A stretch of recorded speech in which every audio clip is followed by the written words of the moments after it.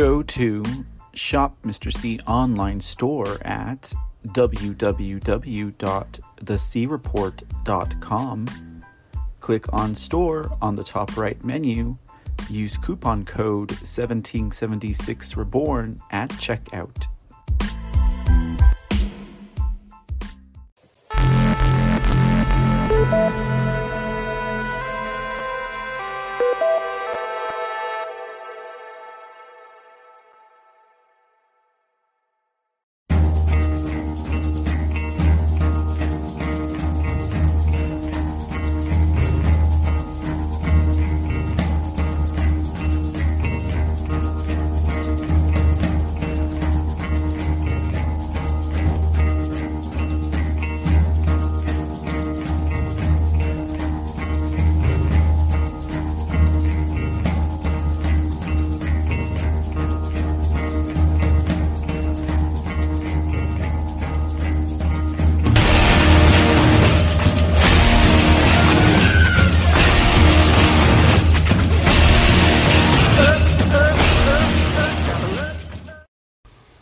Good afternoon, America. Good afternoon, Patriots. Good afternoon, fellow Texans. Let's see if I can get myself a little squared away here. Ladies and gentlemen, all right, there we go. How are you guys doing today? I hope all is well on your side of the screen and in your neck of the woods. And welcome to another edition of Lonestar News, where we bring you Texas-centric news and current events. Welcome, welcome, welcome. I am your host, Mr. C, also known as Michael Aaron Gothidis, and it's great to be here again with you guys this afternoon. Great to be here indeed. And, we've got a great show up ahead of you guys. We are continuing our foray, ladies and gentlemen, into the Texas lawsuit. The Texans lawsuit, ladies and gentlemen, against the state of Texas for the illegal proceedings of our elections in our state. And if you guys were here in our last episode, we were bringing you guys the first part. We're going through the lawsuit, ladies and gentlemen, because let's face it, when you get down to it, when you get down to the bare bones of it all, we Americans who are concerned about what we can do to help our countrymen, what we can do to preserve our nation, what we can do to restore a republic. Sometimes we're wondering, what is the next step that we can take? What is it that we can do? We can make sure we vote. We can make sure that we participate in our local elections. You know, we can make sure that we contact, call, write, visit, speak to our so-called supposedly elected representatives. But what are the next steps shy of getting our guns and going up to the Capitol, right?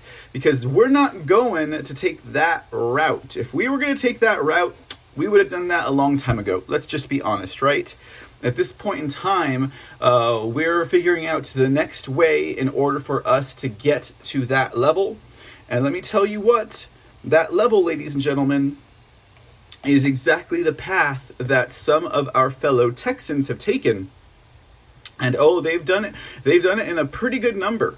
So if you did not get to catch the first part of this series, I would recommend you go back to the previous episode. Because we are going through the lawsuit, and we are basically finding pathways into how we can move forward.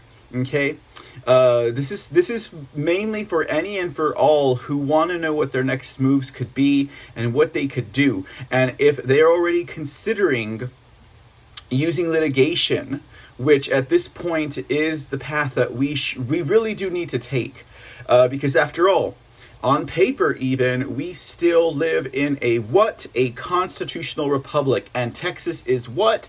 Texas is a republic, ladies and gentlemen. That is the rule of law, the respect of law, and the will of the people. And it's representational, you know? So that is the type of government that we are working in. So why not utilize the type of government that we are in order to reestablish, to reassert, and to resurrect our republic, ladies and gentlemen?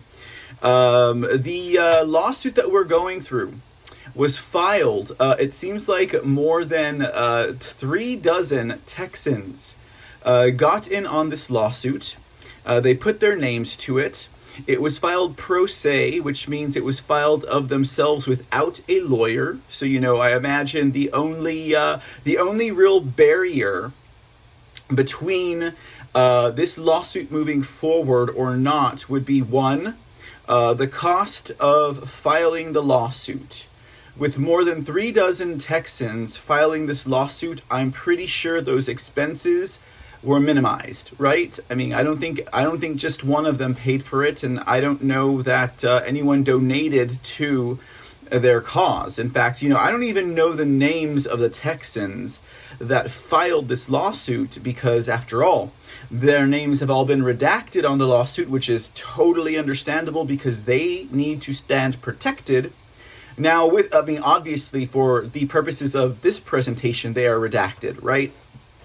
And then, of course, the other barrier, I would say, between this lawsuit moving forward or not is the actual text of the lawsuit. Okay.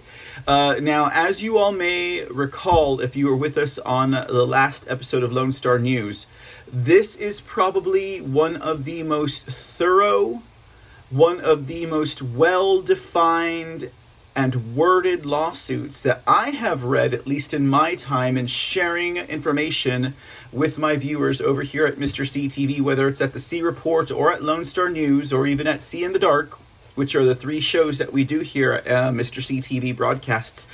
But, ladies and gentlemen, it really reminded me of the John Durham indictment on Michael Sussman. Now, you guys recall the John Durham indictment for Michael Sussman, as we read that at the C Report when it was breaking, was written in such a way that it was what they called a speaking indictment.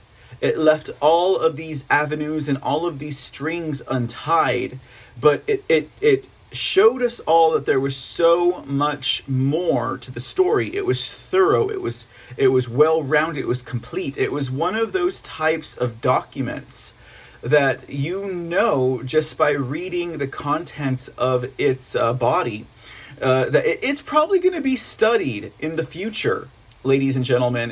It's going to be studied in law schools, in historical context, etc. The lawsuit that I am sharing with you all today, on behalf of other Texans who were bold enough, courageous enough, who wised up enough to know this is the next step we have to take. Okay, it is almost, I would say it's on par with that. It presented so many different avenues that in my opinion, of course, I'm not a lawyer, I'm not involved in any type of litigation or even anything that has to do with that field. But based on what I shared and what we've read, I would definitely say they put in every means to prevent the courts from throwing it out. Indeed, in creating this lawsuit, it appears that they've already gone through the mill. They've addressed the DAs. They've addressed the Secretary of State. They've addressed the governor. They've addressed the lieutenant governor. They've addressed their elected so-called representatives. They've addressed their commissioners. And none of them were able to help them. So, in crying for redress, that is where we are today. So, we're going to jump right into the body of this lawsuit. I'll do a quick refresher on what we covered in the last episode, and then we'll move along as far as we can into this lawsuit before we run out of time. And again, just to keep in mind, this is to show Americans, not just Texans, but to show Americans as an example of what you could do, because most of the time we learn from each other. Think about, again, like when we're talking about like Wisconsin and what they're doing for election integrity. Think about like Arizona. and what they're doing for election integrity. Well, we learn from everyone else what we do. You know, Texas set a standard for decertification of the 2020 election when during the GOP convention here, we laid out our resolution for decertification. And guess what? After that, we had counties in Wisconsin, counties in South Carolina, counties everywhere who basically copied the framework of our resolution, and they put that into their own words. You even cut and paste and just change some names and change some areas, and well, there you go, ladies and gentlemen. And there's nothing wrong with that. So we all learn from each other. So this is another reason why we're going through this entire lawsuit, and also for the benefit of the Texas people, so they can understand exactly what it is that we are identifying as the illegal issues within our electoral system. Okay, so we're going to jump into that next, but before we do, I received a tip-off from one of the viewers about some activities that are taking place right here in the city of San Antonio. That's right. The Lonestar News, Mr. CTV, the C Reports, based out of Texas, specifically San Antonio, Texas. That's where I am. That's where I live. But received a tip-off from a reader that this week the military, that's right, the United States military, is conducting military exercises in our city as part of training, and we'll be doing live action exercises in downtown San Antonio. So I thought I would share that with you guys just real quick before we get into the lawsuit, because after all, this is the kind of thing that, you know, we should probably have some eyes on. You know what I mean? You know what happens when the military does drills, right? Do I need to say 9/11? Do I need to say the Boston bombing, right? So it's the kind of thing that we should have eyes on. So just real quick before we jump into today's lawsuit, sounding like we're a school for litigation, right? The United States Army set to conduct training exercises this week near downtown San Antonio. This from the San Antonio Report. Article says, low-flying helicopters, simulated gunfire, and controlled explosions may startle San Antonio residents in some areas, including downtown this week as the U.S. Army conducts military training. The military did not permit San Antonio officials to disclose exact locations of the training, but designated areas include downtown and central San Antonio, said Michelle Ramos, a spokeswoman for the San Antonio Police Department. Training is set to begin Monday evening at 7 p.m. and will last until 1 a.m. each night through Wednesday, according to Ramos. Residents may see activity as early as 6 p.m. to prepare for the training, and activity as late as 3 a.m. as troops complete training, she said. However, the city of San Antonio tweeted later on Monday afternoon that the training in the city would occur through Friday.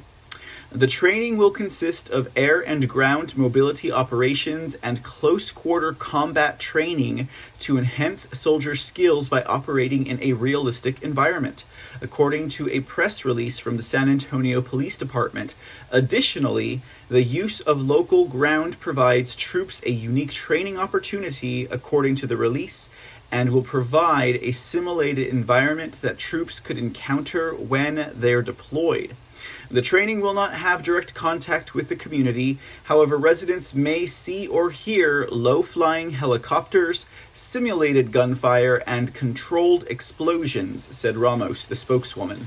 Similar military training in San Antonio has occurred twice before, Ramos said. Safety precautions will be in place to protect residents and to minimize impact to the community and private property, with San Antonio Police Department officers working alongside the U.S. Army as the exercises take place, she said. The community should not be worried, said Ramos. San Antonio is Military City, USA, and has a long history and strong relationship with the military. Training offered off a military installation offers more realism and greater value. All right. So just wanted to share that note real quick because I know I have a handful of San Antonio listeners out there, and if you hadn't heard about it, well, you're like, why am I hearing gunshots in the distance, right? That don't sound like an AK-47. So there you go, guys. I just want to share that with you guys real quick in case any of you all out there were wondering. And also just kind of to highlight the fact that these things, they're going on, and San Antonio is military city. With 4 air bases here? One of them I think is shut down, or 2 of them. One of them I think is shut down, and the other one is just not open. But I don't think it's shut down. I know we have at least 2 active, and we have a whole bunch of other things going on here in the city of San Antonio. So, there you go. There you go. If you guys hear about some kind of crazy thing happening before Friday, they were training in military. So, the military here in the city of San Antonio. So, just a real quick word to the wise and just a real quick address of that issue. Okay, y'all, let's jump into this lawsuit because let me tell you what, we've got a lot of ground to cover. This might be a 3-part series, but it's going to be worth it. It's going to be worth it for the knowledge of the listeners and the viewers. It's good to know, to learn, to understand, where we need to go in this day and age. Since we are living in the day of the civilized revolution, don't forget, guys, we are at war right now. We are at war as we speak. It's irregular warfare. It's war unlike which we've ever experienced before. We are in uncharted territories, ladies and gentlemen. But we are not drawing our guns and our weapons. We are drawing our pens and our quills. And you know what? It seems like it should be that way at this point in time. We're not experiencing kinetic warfare, are we? No, we're not. And we should feel most fortunate that at this point in time, we are not. And we should understand that we have the chance before us to prevent it from getting to that way, okay? Now, obviously, you could say, they may want to go ahead and take it that way. The deep state, the globalists, the transhumanist influences may want to go kinetic because, after all, they're already backed into a corner. They're already acting out in desperation. Just look at what happened to our president yesterday at his home in Mar-a-Lago. So, great points indeed. When they are backed up and in the corner and desperate and fighting for their life, struggling to maintain that breath of life, well, we've got them on the ropes. And I dare say this lawsuit that we're going to be sharing with you guys this afternoon is one of the reasons why they are on the ropes, okay? Now, as a quick refresher, we have Ruth R. Hughes, the 5th Secretary of State under Greg Abbott. She is being sued. She was in office during the 2020 elections, okay? So this is why Ruth's name made the lawsuit, okay? We have our current Secretary of State, that is John B. Scott. His name is also listed on the lawsuit. This is the man who is taking claim of taking claim for the Texas forensic audit that is currently underway. Okay, now if you guys have been paying attention for anything, we all know that the Texas forensic audit is a total sham. It's a total flim-flam. It's not a forensic audit, but they're going to expect that President Trump and the people of Texas can be easily bamboozled into believing that it is just because they acted so quick. Okay, so John B. Scott, sixth Secretary of State under Greg Abbott, your name is on the list. And let's not forget about this man. And if you are a Texan, let's not forget this face. This is Jose Esparza, Joe Esparza, the Deputy Secretary of State. This is the man who wrote the plan for the Texas forensic audit. This is the man who has been behind the entire bamboozlement of the Texas people. This man has been with Greg Abbott the entire time. We've had one Deputy Secretary of State for all terms served by Greg Abbott. We've had 6 Secretaries of State for the entirety of Greg Abbott's governorship. That says something to you all, or at least it should. Per Texas election code and the Constitution, the Secretary of State is supposed to serve the same amount of years per term as the governor. Governor serves 4 years per term. Secretary of State serves 4 years per term. Governor Abbott's been in there for 2 terms. Well, why on earth has he had 6 Secretaries of State? The Secretary of State office is broken in the state of Texas. It is a revolving door of placeholders and, just faces that kind of do the outside work, while Jose Esparza, Joe Esparza, has been pulling the strings from behind. Joe Esparza hangs out with the National Association of Secretaries of State. That's right. He's up there hanging up with Secretary LaRose of Ohio. He's over there hanging out with Katie Hobbs, Secretary of State of Arizona. He's hanging out with Jenna Griswold, Secretary of State of Colorado. He's hanging out with all of them, ladies and gentlemen. He's hanging out with Maggie Toulouse Oliver of New Mexico. That's right, ladies and gentlemen. Our Deputy Secretary of State, that's the man who's pulling the strings in the state of Texas, and he's hanging out with all the snakes and the vipers. So it needs to be mentioned, and it needs to be addressed. And I'll say one more time before we dip into this lawsuit, Texas needs to be able to elect their Secretary of State. The office is appointed by the governor and approved by the Senate in Texas, and that just will not cut it for the people of Texas. Totally needs to be changed. It needs to be fixed. We need to be able to elect this office so we can hold this man accountable, or anyone in that office for that matter. And they cannot get away with this broken system anymore in the state of Texas. All right? We got to figure that one out, y'all. We got to figure that one out. All right, getting into the lawsuit, okay? Just real quick refresher on what we covered in our last episode. Let me go and bring this onto the screen a little bit bigger for you guys.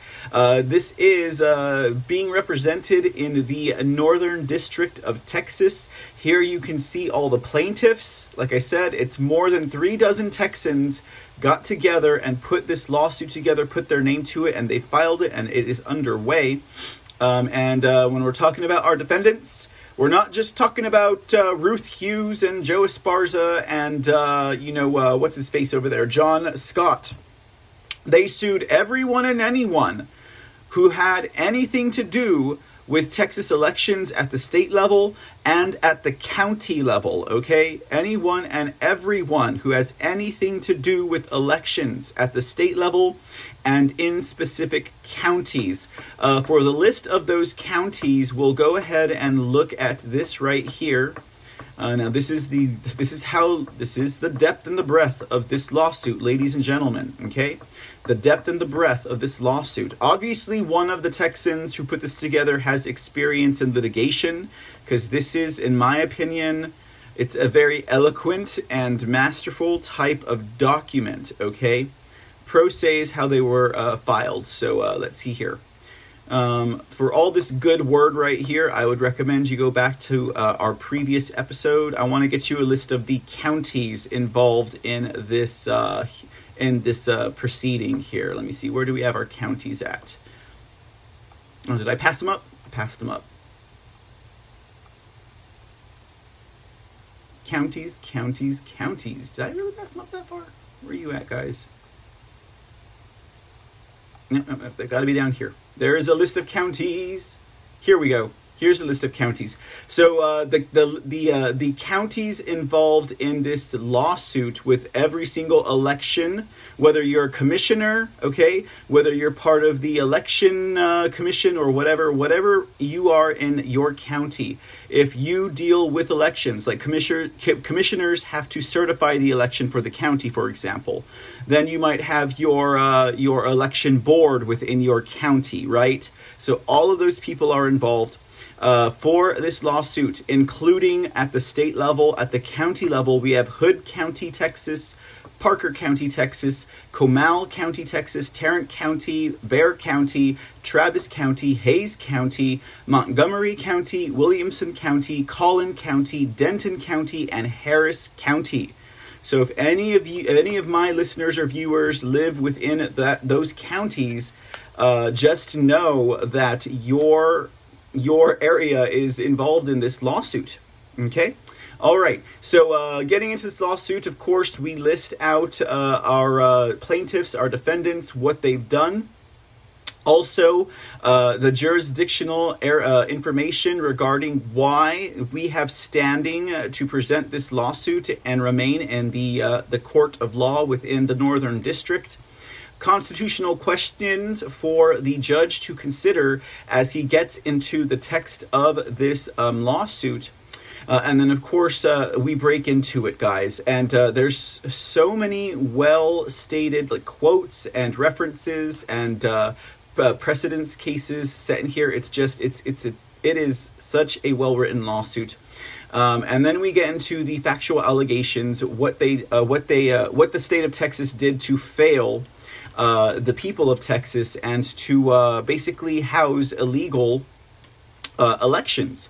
The first one they touched on was the accreditation failure. Okay, so if you guys remember about the lack of accreditation that the voting system testing laboratories, that would be ProVND and SLI compliance, they were not accredited.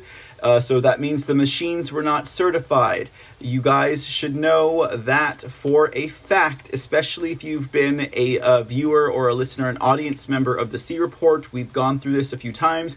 You've seen me lose some hair over it live on screen, and just kind of like totally lose it, right? Because it's ridiculous. It's ridiculous. But let's go, and that's as far as we got, ladies and gentlemen. That is as far as we got. In the first episode, we covered the entire lack of accreditation and lack of certification of the voting machines, which violates federal law, and also, more importantly, it violates Texas state election laws. So that one's the easiest one. They put that one first because obviously with all the documentation which is provided to the judge, it's clearly easy to see that these were not legal elections. They were quite unlawful.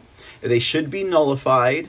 And, well, that is where we stand. So let's get into the next portion of this lawsuit. This is illegality number 2, right? The second law that was broken for Texas election laws. And let's see what that is. You see how much that was? Boy, ladies and gentlemen, that's a lot right there, isn't it? Okay, here we go, y'all. Next section would be election system and software, ES&S voting system. So now what they're going to do is they're going to break down to the judge, because we use 2 different types of voting machines here in Texas. We use ES&S voting systems, which is election system and software.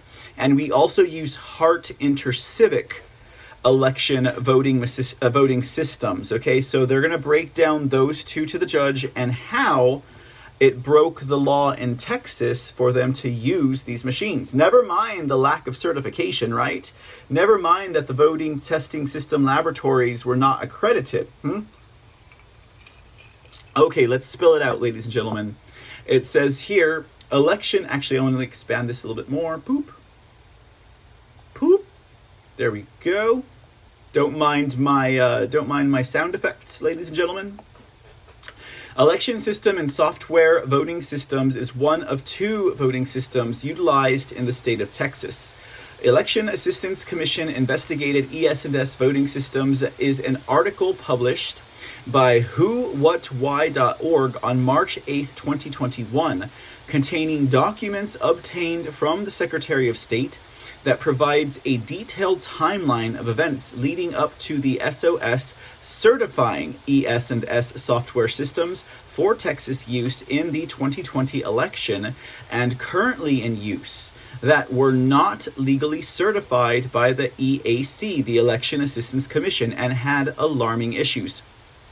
40 days 40 days before the 2020 election, the Election Assistance Commission quietly investigated concerns that ES&S's software installation and validation methods could have left touchscreen voting systems in up to 19 states vulnerable to installation of malicious or otherwise unapproved software. The investigation arose from a discovery by the Texas Secretary of State voting machine examiners that ES&S had used an uncertified USB stick method to install updates to software for versions of Express Vote touchscreen. Software installed with this method did not match the software certified by the Elections Assistance Commission and failed hash validation testing. What is hash validation testing, you might ask? Hash validation testing is a mathematical algorithm that maps data generated from an installed copy and then compares that data to the algorithm of the software certified by the EAC. Now I understand hash validation, ladies and gentlemen. I had no idea what the heck that was. Thank you. Texas lawsuit, right? So here's a little graphic of hash validation. Software or some string of text. So say you have a string of text that makes up the algorithm. It goes through the hash function, and then the resulting hash should produce the same result every time. And that's how they validate it. This is very, very complicated computer speak to me, but it's a little bit clearer than it used to be because I've heard of this, but I had no idea. So basically, it just makes sure that whatever software you're uploading matches the software that is certified by the EAC through this validation system, okay? Now, according to this lawsuit, the software that was used to update the ES&S voting systems failed the hash validation, which means the software did not match the brand new update, okay? There's your proof. See, all of this is so detailed. I think even a judge who has no computing or technical expertise or understanding could understand that. Lawsuit continues. ES&S told Texas that this discrepancy was caused by a single benign image called the system load BMP. I think they mean Brian Metchler, Texas examiner, states that this left the system vulnerable to an insider threat. September 23rd, 2020, more than a month of interoffice communications, Texas reported the issue to EAC. The EAC opened an investigation which expanded to include up to 18 other states and up to 35 versions of Express Vote. The Election Assistance Commission never reported or referenced publicly the issue nor the investigation. On October 13th, 2020, the Election Assistance Commission sent an email to officials in the affected states implying that it had resolved the issue by approving ES&S's stick installation method as a de minimis engineering change order. The Election Assistance Commission said they thought it had minimal effect and said its decision was based on the advice of SLI compliance and Pro-VNV.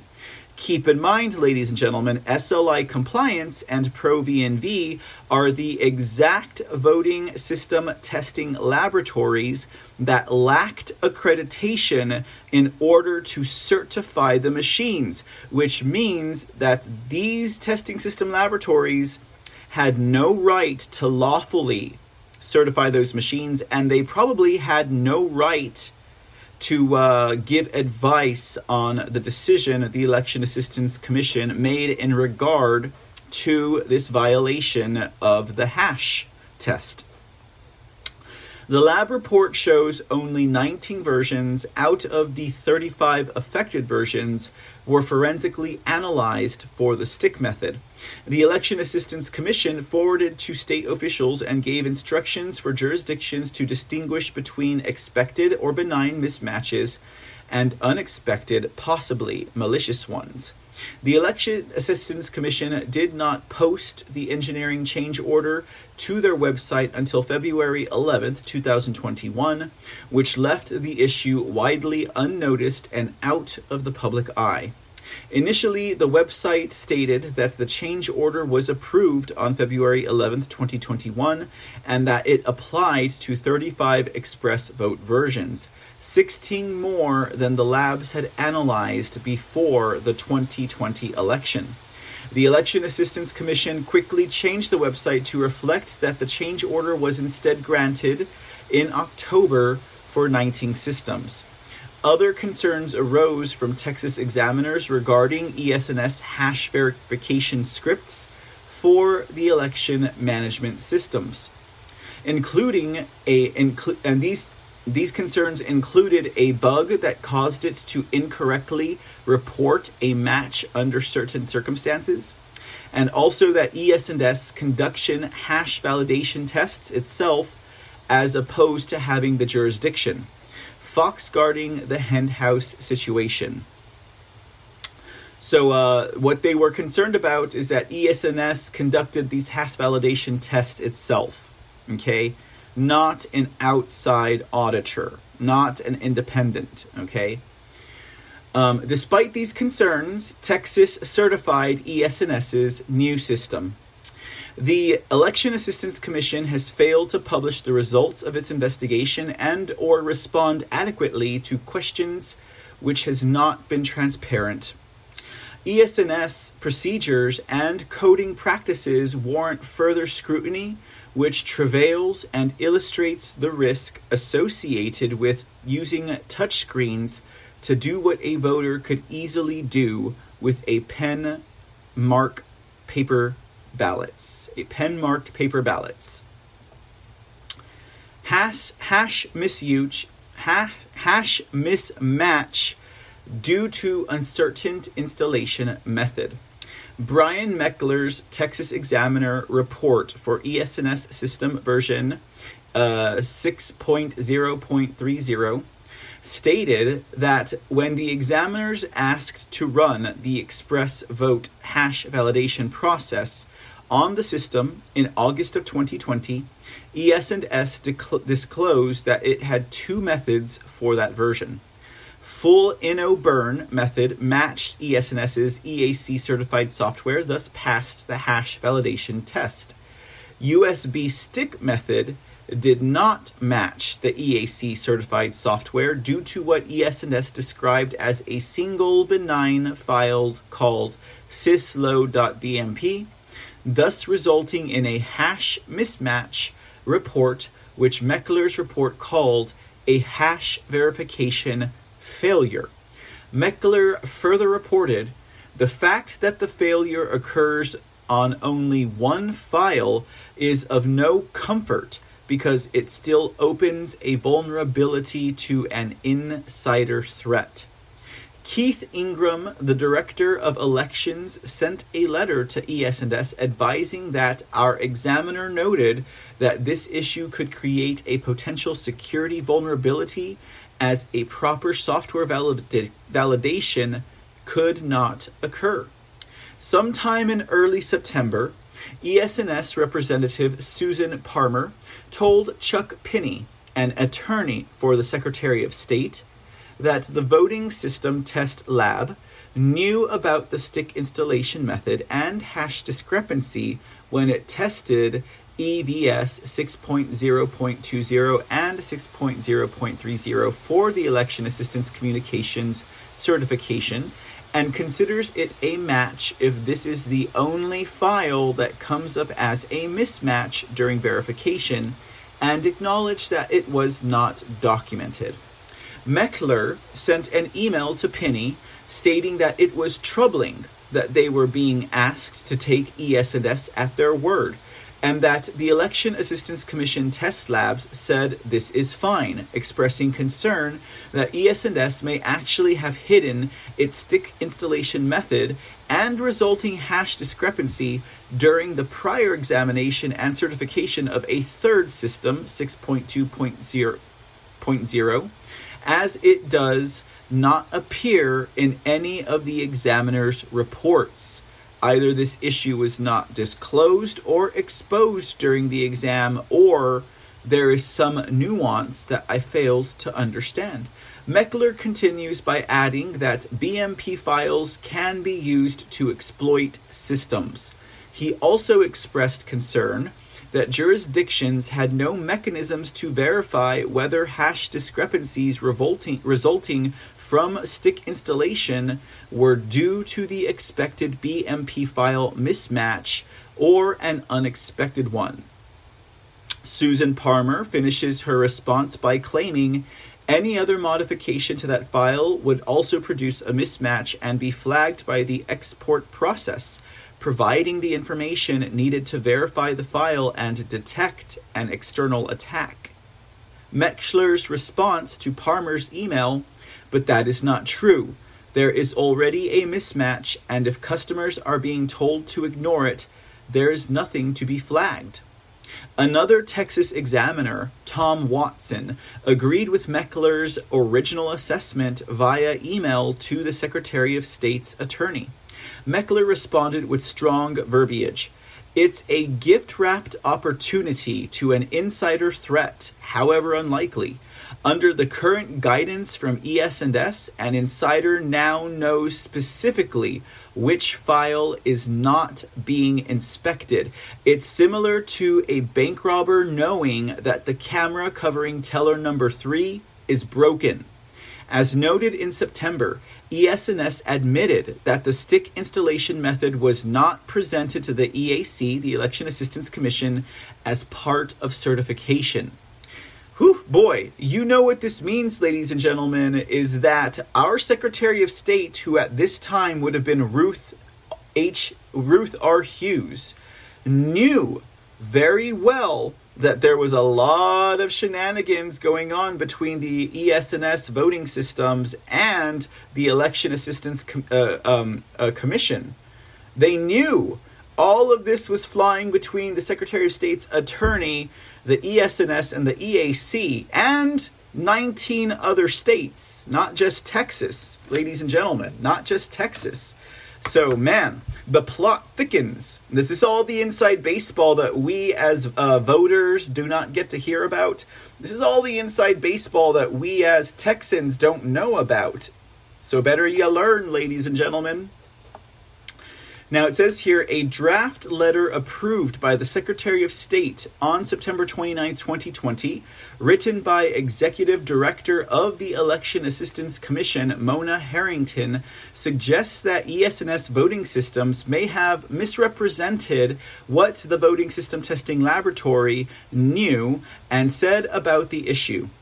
The ES&S representative performing the installation during the examination used a method that was not tested by an EAC-accredited voting system testing laboratory or certified by the Election Assistance Commission to install the software. When questioned by the Texas Secretary of State representatives, the representative claimed that the installation method was reviewed/approved by the lab as part of their certification. Both SLI Compliance being one of the voting system testing laboratories, and ProVNV, the second voting system testing laboratory, deny that they had reviewed this installation method as part of certification testing. On September 15th, one day before my birthday, 2020, Christina Atkins, the legal director for the Secretary of State, learned the uncertified installation method had been used in the field after all and sent an email to Palmer of ES&S stating that essentially what you've told us is that there are Texas customers who received software upgrades that failed the hash validation process and that you did not inform our office This is very concerning and raises doubts about our ability to trust your team to report and address these issues with us.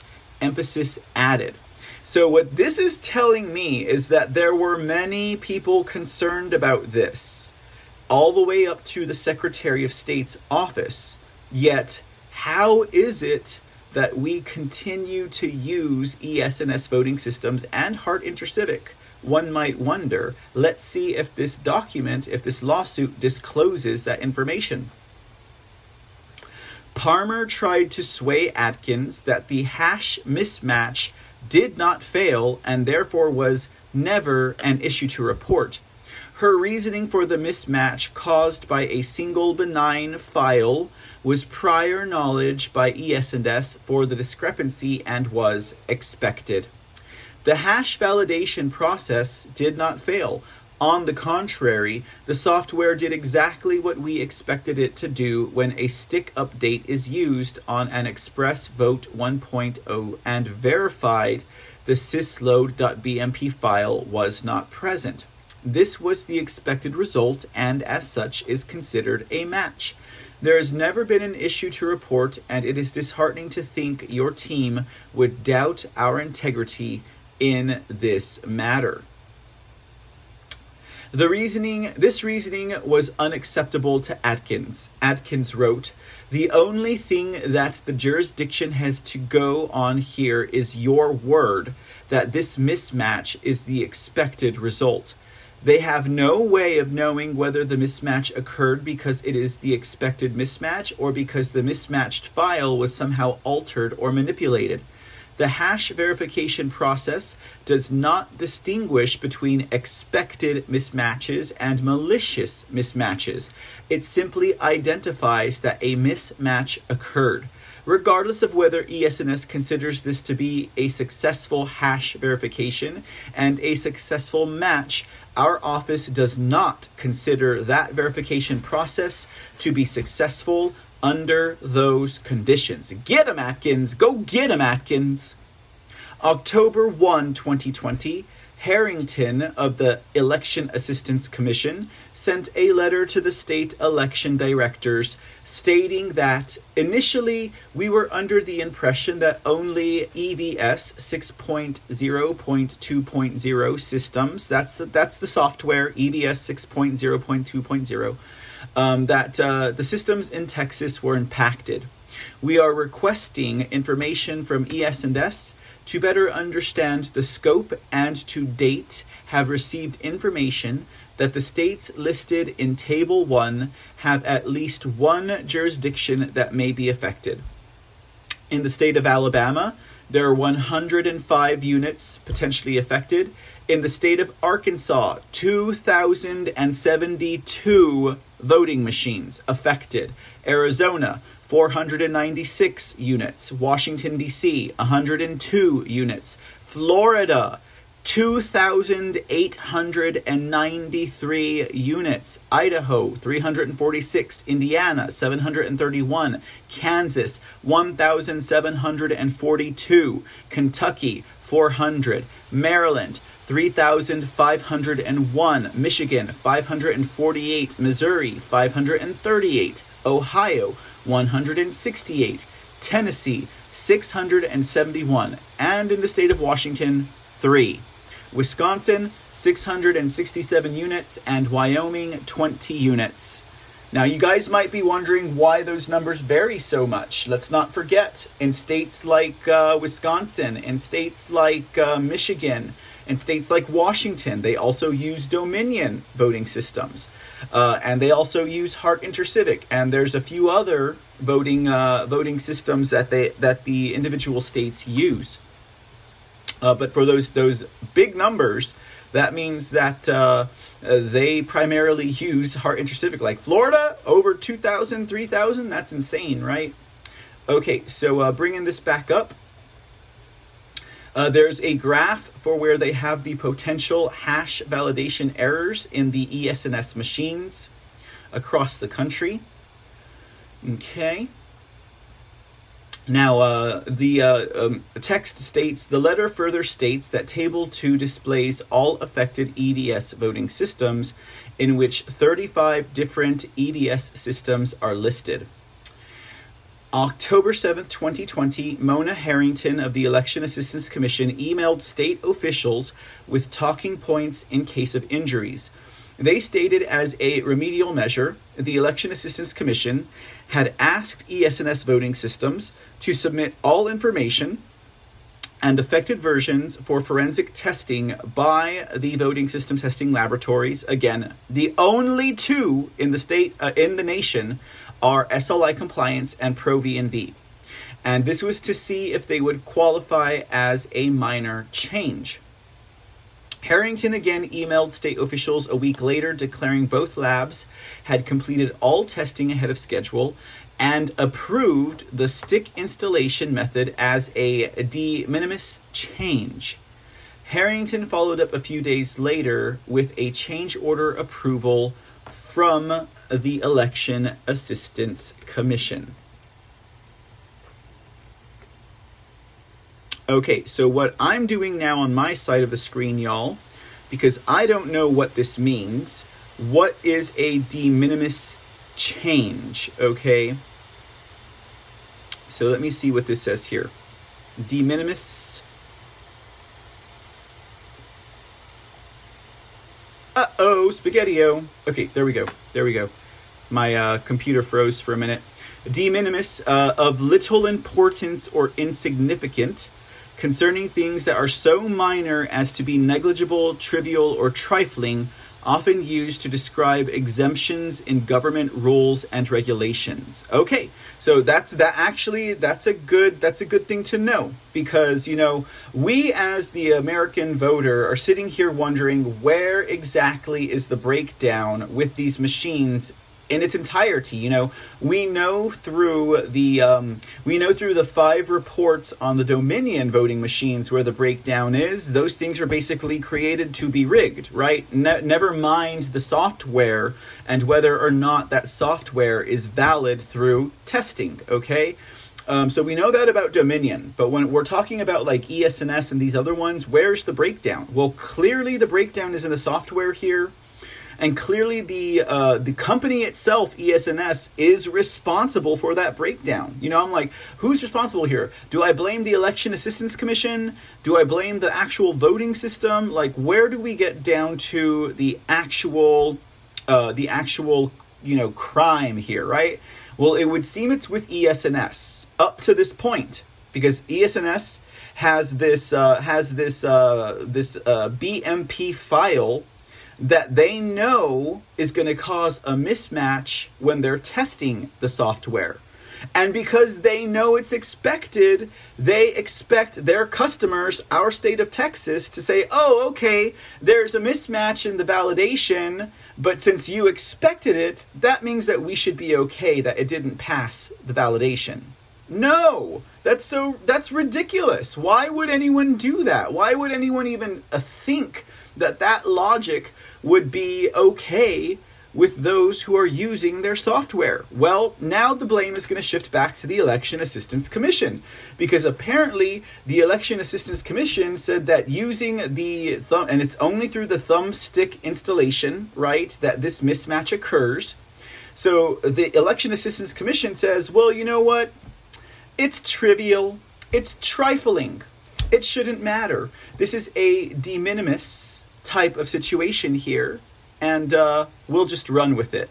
So now the ball goes into the Election Assistance Commission's court, and that is infuriating, to be honest with you. It's infuriating.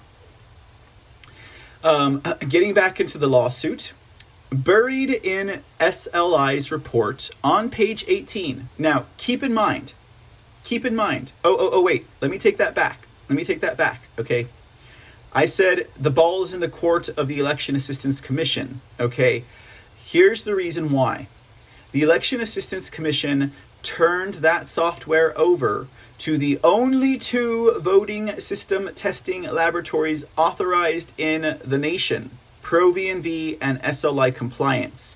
And they are the ones who gave the go-ahead to view this violation, this unvalidation, this lack of passing in the test as a de minimis change. Okay, so the Voting System Testing Laboratories, SLI and ProV&V told the EAC, it's trifling, don't worry about it, it's okay, okay? And then EAC went ahead and they moved forward with authorizing this, okay? So, buried in SLI's report on page 18 is an instruction for jurisdictions using the stick installation method. SLI states that in the event of a hash mismatch, the jurisdiction must verify that the sysload.bmp file's hash codes match the corresponding hash codes listed in Table 1. If the hash mismatch, installation may continue. If the hashes don't match, the jurisdiction must follow ESNS's recommendations and perform a production image installation on the device.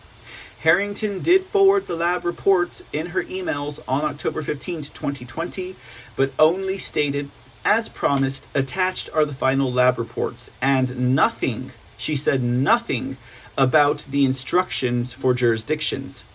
The day before, she stated that the labs had approved the de minimis finding and the Election Assistance Commission had concurred, and that she would be sending the reports, nothing beyond that. State officials were left to find the buried instructions provided by SLI and in turn specify these instructions to the jurisdictions. ESNS's uncertified installation method and resulting hash discrepancy were effectively buried. So nobody knew to look for the mismatch and nobody knew what to do in the event of the mismatch. The EAC, the Election Assistance Commission, did not post the change order to its website until February 2021. The Secretary of State extending the deadline for examiners to submit reports for the system where the issue came up until after the election and gave ESNS permission to withdraw its certification request for the system. Withdrawing its certification provided the Secretary of State's office the avenue to not have to publish these reports on their website. Secretary of State's office told the examiners that, in light of the withdrawal, the Attorney General's examiners need to submit their reports to the Secretary of State, do not need to submit their reports to the Secretary of State's office at all. None of the reports had to say whether the examiners would have recommended the certification of these systems. Per the Secretary of State's request, ESNS did not use a full InnoBurn installation on all Texas counties that ESNS had stated were impacted by the mismatch issue, the stick installation. November 8, 2020, after the 2020 election, Atkins emailed Meckler, scheduling a meeting with ESNS in December to discuss the scope of this stick installation and hash mismatch issue, as it appears to have affected more systems than they initially disclosed to us. Meckler wrote in his report on November 19, 2020, "It is unclear at this time whether there are more affected systems in Texas than initially disclosed by the ESNS voting systems." That's pretty heavy right there, ladies and gentlemen. Pretty heavy, pretty crazy. And again, we can see exactly how a lot of this breaks down for our state, okay? So let's go ahead and we're going to finish with ESNS voting systems, okay? I've voted on an ESNS, right? That's the kind of machine that I vote on personally. I've seen it. I remember that's what I use, at least in my precinct and in my county, okay? So we'll wrap up with ESNS, ladies and gentlemen, for this afternoon. And we'll pick up with Hart Intercivic in our next episode. You know, this is going to be, this is, I don't know, this information is just so invaluable, ladies and gentlemen. It's priceless to have. And I bet it's a fun listen for the podcast version of the show. I know you guys out there in the live stream version of the show. I appreciate you all hanging out, because we just looking at text, right? I'm not doing like any fun videos or stuff, but this is crucial. You know? And those who really care are present for this type of information. Okay, so here, this section of the lawsuit talks about the bugs that are found in the ESNS hash verification script.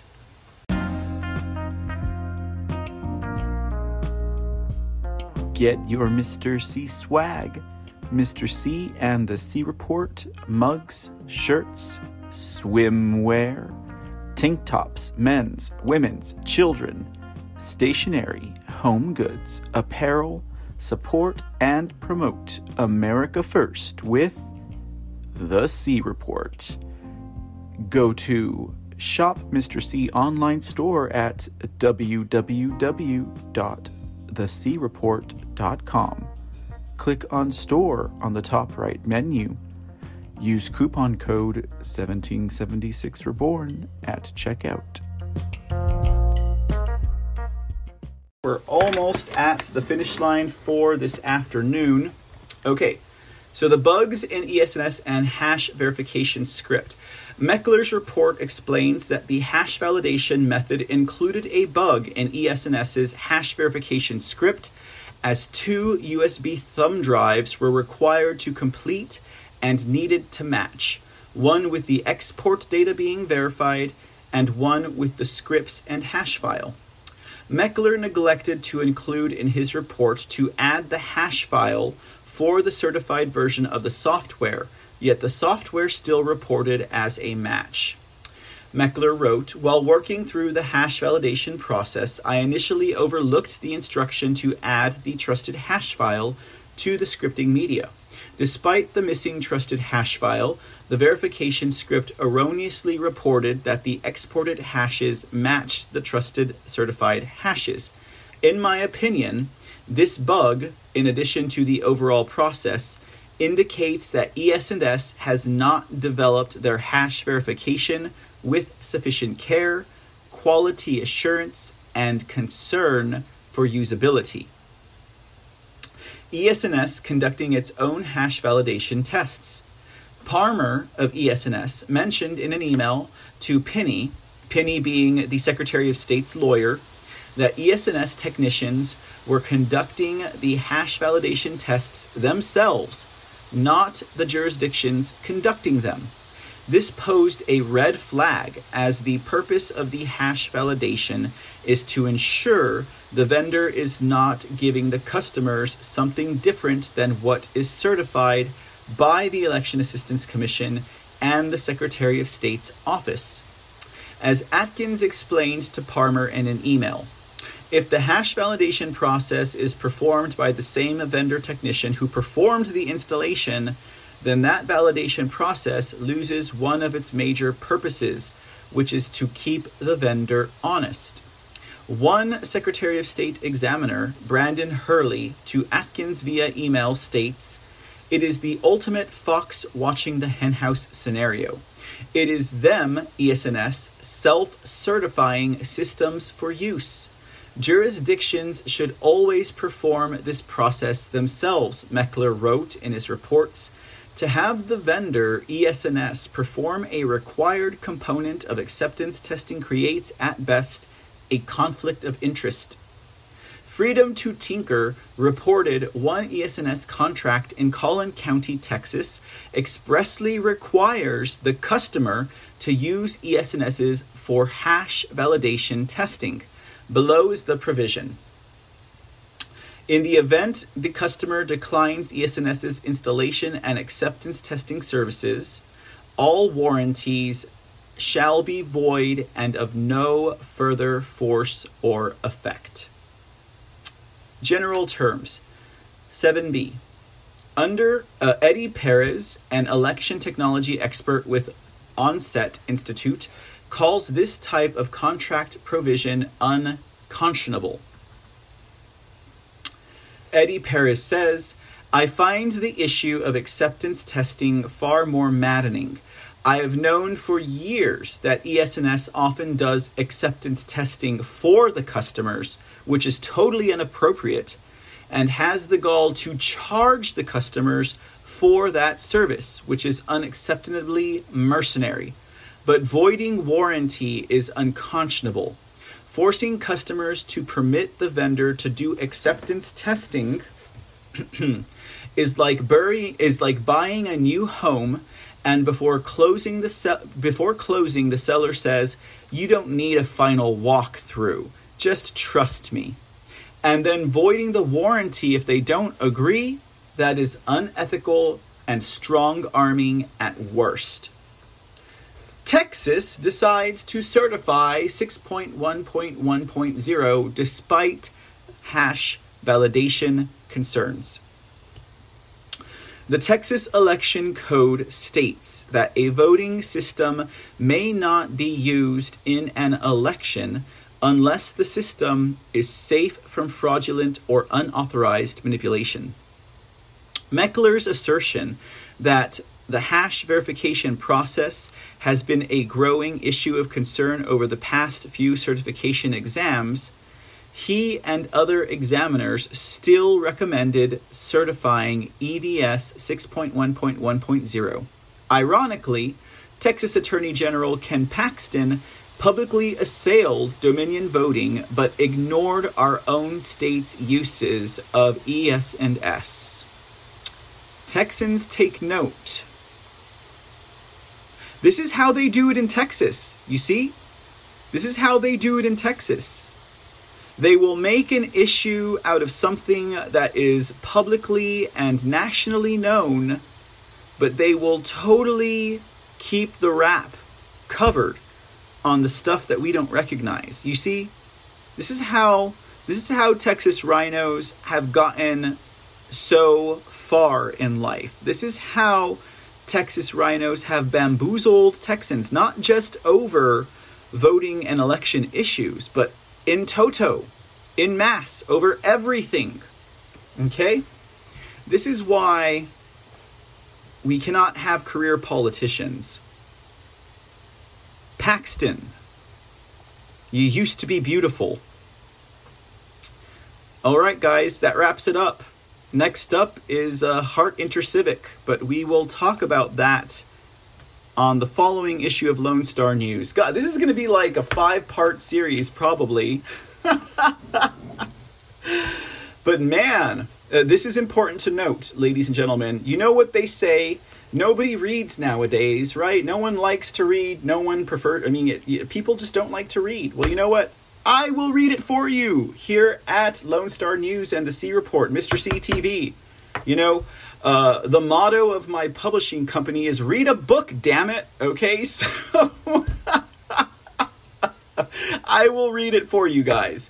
And I'm glad that you all are here, at least with the ears to hear it, if not the eyes to read it. I'm not going to complain about it. I like to read. So, but this is interesting information. We cannot get to... Who can explain this to us, right? Who can explain this to us if we do not read it for ourselves? And it is my absolute pleasure to do it for you guys, okay? And I'm not saying I'm doing it for you guys because you're, lazy or you don't like to read. I'm saying I'm doing it for you guys because no one knew this information. No one else is reporting on this stuff except for the people who filed the lawsuit themselves. And God bless them for doing it, because that puts Texas in a position to really fight for our state and for our elections. And at least now we know, ladies and gentlemen, as audience members of Lonestar News and Mr. C TV and the podcast, because this is going on the podcast also, at least now we know what they did in the Lone Star State that failed Texans and was unlawful and was a violation of our state constitution and our national constitution. All right, guys, that wraps it up for this edition of Lonestar News. We'll be back on Friday with the next installment of the Texas lawsuit against the state for illegal elections. And we'll be back at 7:30 p.m. for the next installment of the C Report, right here on this very channel that you are watching, ladies and gentlemen. Mr. C TV, whether you are live with us at thefoxhole.apppill.net, Rumble, Twitch, or Trovo, or Clout Hub, thank you for joining me this afternoon as we went through this lawsuit. And, we will see you later on. Make sure you come on back over at 7:30 p.m. for the C Report. This is Mr. C, signing out. Have a great afternoon. Have a great evening. Until then.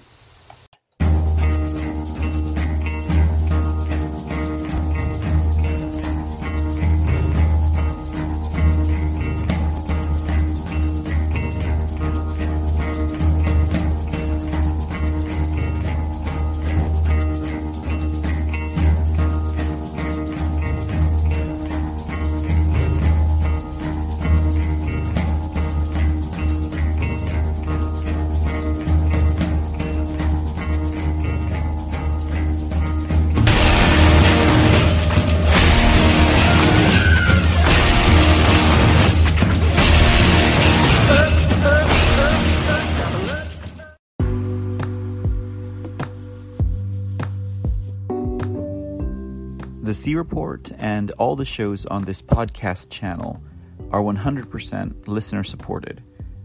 We don't have corporate sponsors. We don't have independent sponsors. Our sponsors are you, the listener. So if you like the work we do and like what we have to say and contribute to the world of news and information and entertainment, please show us your support. Make a monthly donation to help sustain future episodes at anchor.fm/The C Report. Your support is greatly appreciated. From 99 cents per month to $4.99 per month to $9.99 per month. Every donation counts and every bit helps. Show your support for The C Report and other shows on this podcast channel by visiting anchor.fm/The C Report. And thanks, y'all.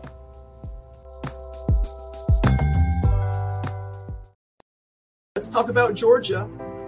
President Trump truthed about this earlier. Ballot images missing, right? Drop boxes with no video. And Disney's like, well, we don't care about that. We're going to die on this hill. We're going to be gay and we're going to rape our children no matter what you say because we are Disney. We don't normally run See in the Dark during the week. For those of you who are wondering, what the heck is this bald man talking about? Multiple broadcasts and shows come here on Mr. C TV channel. So you've got your C Report Monday through Friday in the evening hours, right? And we do See in the Dark, which is a late night weekend talk show kind of, broadcast, right? So guys, watch out. We got a swamp creature coming to the screen. So look out now. Look out now. Oh no, it's wretched Gretchen Whitmer.